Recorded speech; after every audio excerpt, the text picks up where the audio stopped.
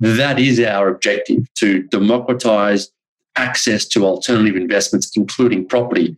Because I think, our view is that, up until now, all of the most lucrative gains were taken by a specific and elite group of people. That comes with equity risk, of course it does, but that opportunity has until now just not been available to most people for 10 grand or 20 grand.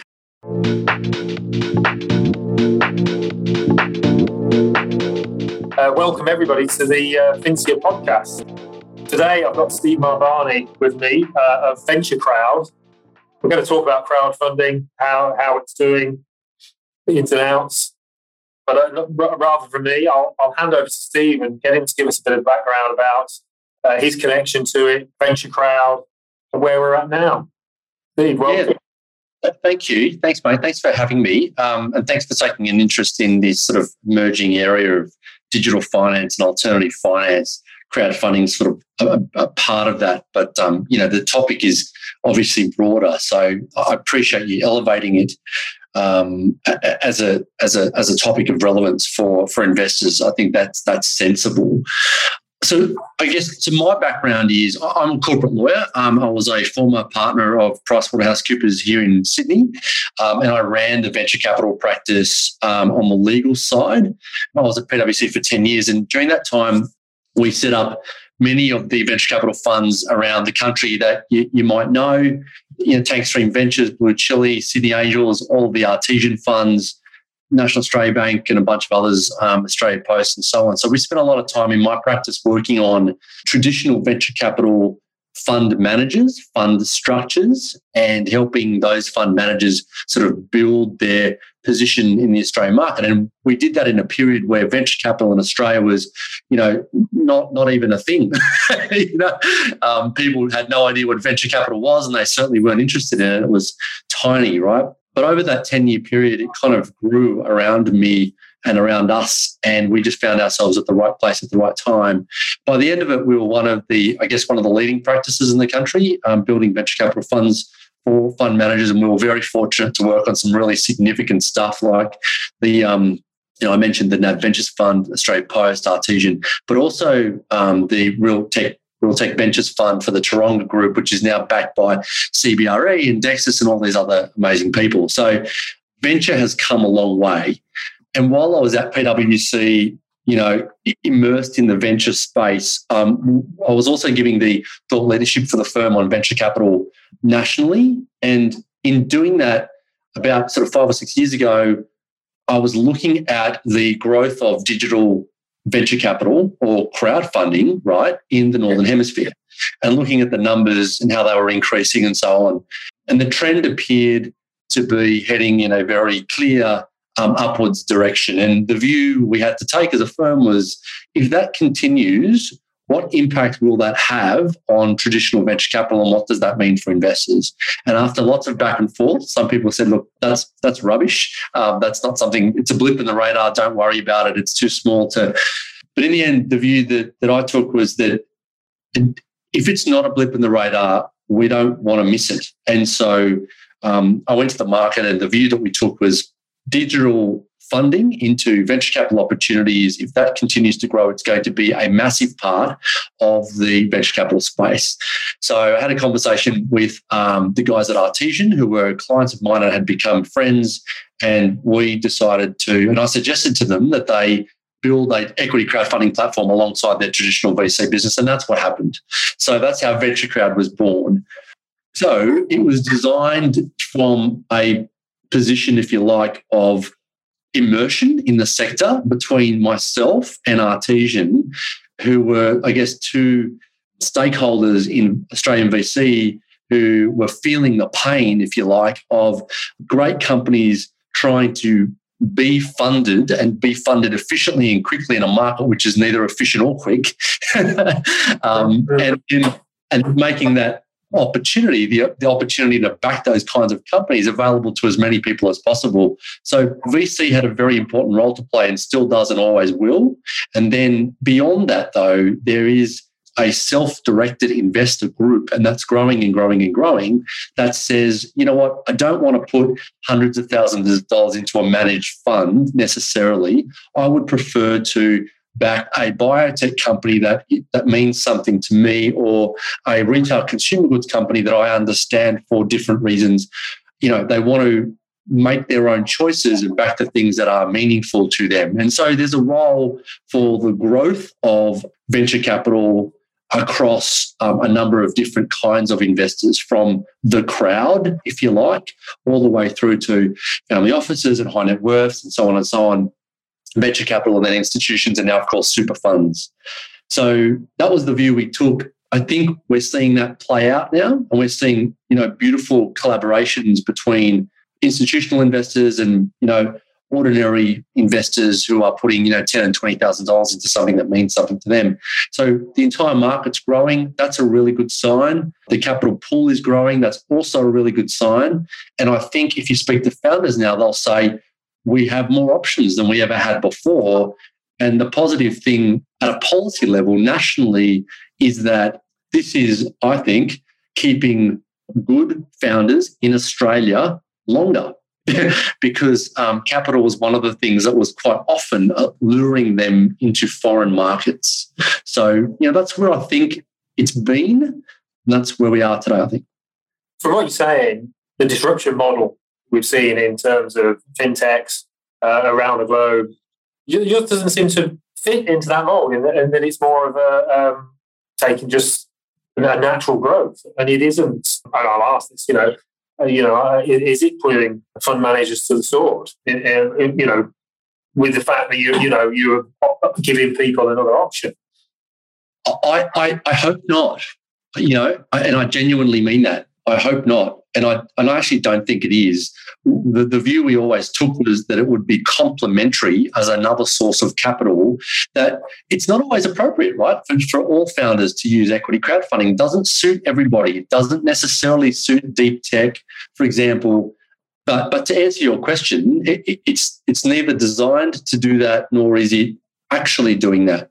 What we're finding is that the collaborations we're having with institutional investors, and I can give you some examples, are actually a beautiful mix of both.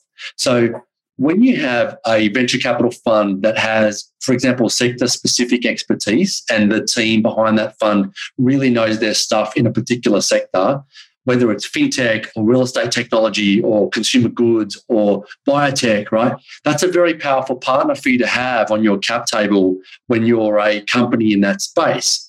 There may also, though, be logic, merit to the idea that in addition to that partner that serves that purpose beyond capital, crowdfunding serves another purpose also beyond capital, and that is in terms of engaging with your consumer base, engaging with the market more generally, building an army of ambassadors, if you like, who have a vested interest in the growth of your business now.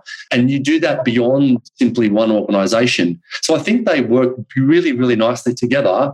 And the conversation that I have with people is, it's one thing just to go to the market looking for capital. It's another thing to have a strategic objective which fast tracks your growth initiatives. So that's the consideration that we like to encourage founders to have right up front, even when they come to us with no plan. And the answer to that may be, you know what, maybe you need to talk to this VC or that VC, maybe, period. And maybe it's this VC and that VC, as well as a crowdfunding campaign alongside of it. And usually what we find is where there is no VC involved, let me rewind actually. I'll give you an example of a collaboration that works really, really well for us. So we just launched a partnership with UniSeed. UniSeed is one of the most successful VCs in the country, and what it does is it has exclusive rights to back the commercialisation, so the funding of IP that's coming out of University of Sydney, University of Melbourne, University of Queensland, University of New South Wales, and CSIRO. And that's all it does. It just looks at those 5 research organisations and it puts money into IP that it assesses coming out of those organisations. Now, we've partnered with UniSeed to say, when you decide to back a piece of IP out of one of the research institutions like that, we can sit alongside you and simply make the balance of that round available to the public. Now, if you're in So, for example, we just closed a deal for a business called CardiHab, which came out of the University of Queensland with UniSeed. So UniSeed was in there, Artesian was in there, CSIRO was in there, and the crowd was in there. And what we found was that the people who were interested in the CardiHab deal were people who understood cardiac health and maybe had lived through it or had people in their lives that had suffered from that, and they wanted to be part of a solution to that problem. So I think they can be complementary side by side. Yeah, okay, it's interesting, and I'd actually read a little bit about CardiHub, and that brings me on to another question I was going to ask, and things that again might not sit together, but you've got a huge membership, 60,000 plus. Traditionally, we look at fintechs and development of new forms of investing, and the millennial word is used throughout. Is it millennials who's driving this? But I'm thinking that what you've just said about CardiHub, possibly some of the experts that may have been involved in that are people who unfortunately suffer. So I just wonder what's the demographic for you of your membership, and what's driving it. Yeah, it's definitely a mix. So we have a range of investors that typically start at sort of the early 30s all the way through to late retirees, and they have a different risk appetite across those groups depending on their life stages you'd expect. It is absolutely, the growth though in those numbers is absolutely being driven by millennials. And the reason for that, I don't think will surprise anybody. Millennials are now moving into a stage of their lives where they're sort of hitting 40. They are a group of people who were born with a mobile phone in their hand.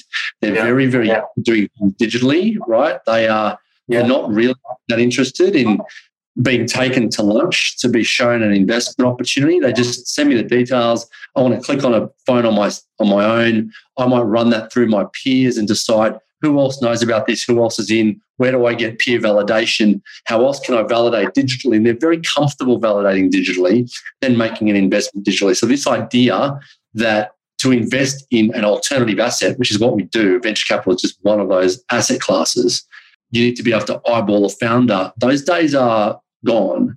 And that's not to say that won't continue to happen. Of course it will, but it doesn't need to be the case. And most of our investors simply want access to the information. They want it really, really efficiently, and they want to be able to invest without speaking to anybody.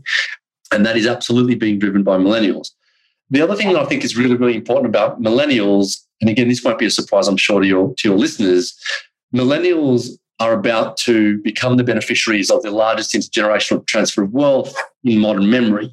So within the next sort of 2 to 3 to 4 years, the most important financial services customer will be a millennial, right?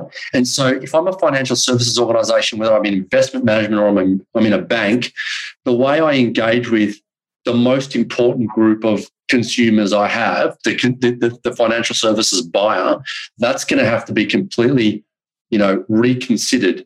So for Venture Crowd, we always started there. We didn't come to this from we need to fix our processes moment. I guess we have always built the business expecting that trend would be upon us. And I think within the next 3 to 5 years, it very much will. So yes, it's being driven by millennials. It's absolutely being driven by digitization and the preference to receive and to engage digitally. And I think all of the macro tailwinds are supporting the fact that if you're in financial services, if you're in investment management and you're not delivering products in a way millennials want to receive them, 5 years from now, you're going to have a real problem. Yeah, yes, it's definitely something that keeps coming back. And but that's the problems that traditional financial services are going to have. One thing I've seen you talk about is that you're expecting this kind of investing to be growing, over the next few years. Yeah. Talk to us about what the numbers that you're put out there. Yeah. Okay. So in the UK, where they've had retail crowdfunding legislation for it's about 4 years more than we have, about 38% of all venture capital funding that is made, that is deployed in the UK, is done digitally through one of two platforms. Now, if the UK is a comparable market to Australia, and I think it's fair to say it probably is, then within the next sort of 2 or 3 years from now, if those numbers, what we can expect, then hundreds of millions of dollars are going to flow through digital platforms into venture capital opportunities. And I'm not saying it's going to take from existing sources. I expect that it will be complementary and will grow the pie rather than anything else. But it is going to be a significant amount of money. The other thing I'd say on the issue of growth is for VentureCrowd, what I've just described to you is one small part of what we do, right? It's retail crowdfunding for venture capital. But our business has always been built on the idea that that alone is really not enough. And if you look at this from a customer's perspective, what we think is going to happen is millennial investors are going to want access to alternative investments, right, through one platform digitally. And they don't just want to be investing $50 in a brewery. They want access to first mortgage opportunities. They want to invest in property development opportunities. They want to invest in credit opportunities. They want to invest in funds. So across the spectrum of alternative assets, they want that access. And so we've built our business to say, it's probably going to be pretty small if all we did was retail crowdfunding for venture capital. So we've grown beyond that. I don't know whether that answers your question as tightly as you would have hoped, but I think that's all. It's fascinating to hear, to talk about those numbers. Well, one thing I'm curious about, knowing what you've got on your platform at the moment, is you do have a speciality property section, property portfolio section. Yes, we're seeing incredible eye-watering rises in residential properties, and we again when it talks about millennials. Even though they've got this wealth, there is this struggle to get on the homeowner ownership market. Is there something? Is that your thinking behind that? I'm just curious about. People can see that they can have a slice of this development here as a way of getting themselves set up to actually buy a house down the line. Yeah, I think the entire property development capital stack is not very well understood. And I think that's the case because for a long time, property has been funded by, an elite group of specific people, and it hasn't really, access to it has never been made that accessible, I think, to the broader group. But if I think about, what it takes to buy a house in Sydney these days, it's not unusual to be looking at a $2 million price tag. I mean, it's pretty extraordinary where it's going at the moment. How you get into that is beyond me. And, I just don't know how people are dealing with that challenge because it really is quite extraordinary. If you add up the deposit that you're going to need plus the stamp duty that you're going to need and the rest of the on costs, and then think about what can you actually even buy in Sydney anymore for that kind of price, it's a daunting challenge. But if you have $10,000 in the bank or 20 or 50 even, and your desire to invest in a property is because you expect the property market to, grow well over the next 12 to 24 months, then there are other ways to do that. Now, lots of people have known that for a long time, but access to it has been relatively limited. And so what we've tried to do is to say, okay, when a property starts at a piece of raw dirt and then value is added through rezoning and the approvals stage that takes place, right? It goes from X to Y in that 12-month period. There is a growth opportunity that investors want access to. Normally that would go to a family office or, a group of institutional investors and it would just close it out. We've intentionally tried not to do that. So when we acquire property, we make the equity component available to the crowd on the website. And we are finalising a retail property fund at the moment. Over the next sort of 3 months, that'll become live. And so everything that we do online will be available to retail and wholesale investors. That's ultimately where we're trying to get to. So, for example, we've got a project out at Park Ridge in southeast Queensland that's forecasting a return on the equity component over 24 months of about 30.47%. That comes with equity risk, of course it does, but that opportunity has until now just not been available to most people for 10 grand or 20 grand. So you can be a property developer for that price. So you're in the property market taking advantage of property upside at an equity level for $10,000 or $20,000. That is our objective, to democratize access to alternative investments, including property. Because I think, our view is that, up until now, all of the most lucrative gains were taken by a specific and elite group of people. And then when you get to the end of it, right, it's like, well, now we've built it. Would you like to buy our apartments? And we think the upside is, 5, 6, 7% a year. I just don't think that's good enough. We don't think that's good enough. So we try to make the entire capital stack from equity, preference equity, mezzanine debt, first mortgage, and then because we have a property business, we can sell the properties at the end. So if you want to buy them, you can still buy them or sell them too. But the entire development process is a series of financial products which is available to everybody. So that is our ethos. I think that's it. Well, I think I'm going to round off around that on that positive piece of news of democratizing property investment, because it is something for a lot of people out there, whether they're younger millennials or a bit further down the track, is almost impossible. Is there anything else we need to cover on this? We've been going around and I think talked quite a lot. I just wanted to make sure that we haven't missed anything. We spoke earlier this year for an interview, and I said I'd catch up with you now, which we're doing. So I think there's more to be. We'll have to talk again later on. Sure, our members will be really interested in having listened to this. I'll probably want more. So, I would just say I think it's really important for investors to understand property development, and I think investors should understand venture capital. And I still think they don't as well as they should, and that's unfortunate because I think they're missing an opportunity, right? So one of the things we've tried to do is educate the market, and it's complex, right? So basic questions come out of a discussion around venture capital, like, when will distributions be paid? And when you get asked those kinds of questions that the market doesn't necessarily understand VC as well as it should. But it is highly lucrative. It can be, let me rephrase. It can be highly lucrative. It also comes with high risk. But I think there's an education piece there. And I don't know really.